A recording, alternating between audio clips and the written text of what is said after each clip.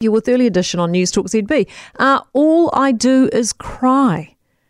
That was the quote that broke my heart over the weekend. The ODT had a story about the state of Queenstown at the moment. It talked to cafe and restaurant owners who are still in dire straits over lack of staff.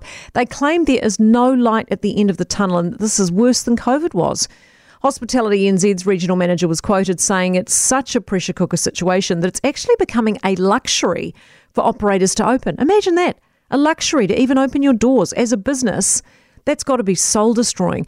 They are overworked, understaffed, burning out. And I feel for them because they've been promised time and time again that it'll get fixed, and it just isn't getting fixed. So much so that some operators are apparently leaving hospo altogether. One operator said chefs don't want to be chefs anymore. They'll go work as a labourer. Instead, they get paid really, really well to do that, even though this cafe owner argues that she still pays top end. Famous Queenstown establishment, The Cow, you know, The Cow with the beautiful pizzas, its co-owner said the same thing. There are no new people at all. You could put an ad out, he says, for $100 an hour.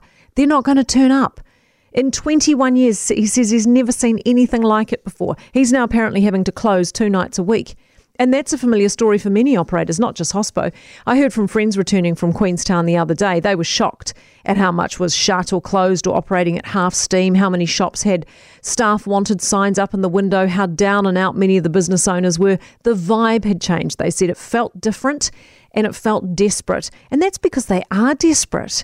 They just don't see an end in sight. One of the cafe owners said they've got people who want to come to work for them, but they can't find anywhere to live. So now they only look for jobs that have accommodation with them. She said it's more stressful than COVID because at least with COVID, they knew when they were going to get out of it. But with this, they just don't know. So they're at breaking point, many of them, without a way out.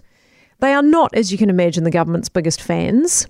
Lone Star's owner slammed the government for its lack of conviction to try and fix it. And that's got to sting because it's not like they haven't been banging on about how bad it is for a long time. I mean, it's not like ministers don't know what's happening in Queenstown.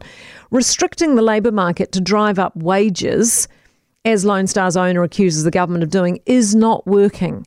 As the Cow's owner said, it is not about how much you pay, it's the fact there's nobody there to pay it to. There's just no workforce.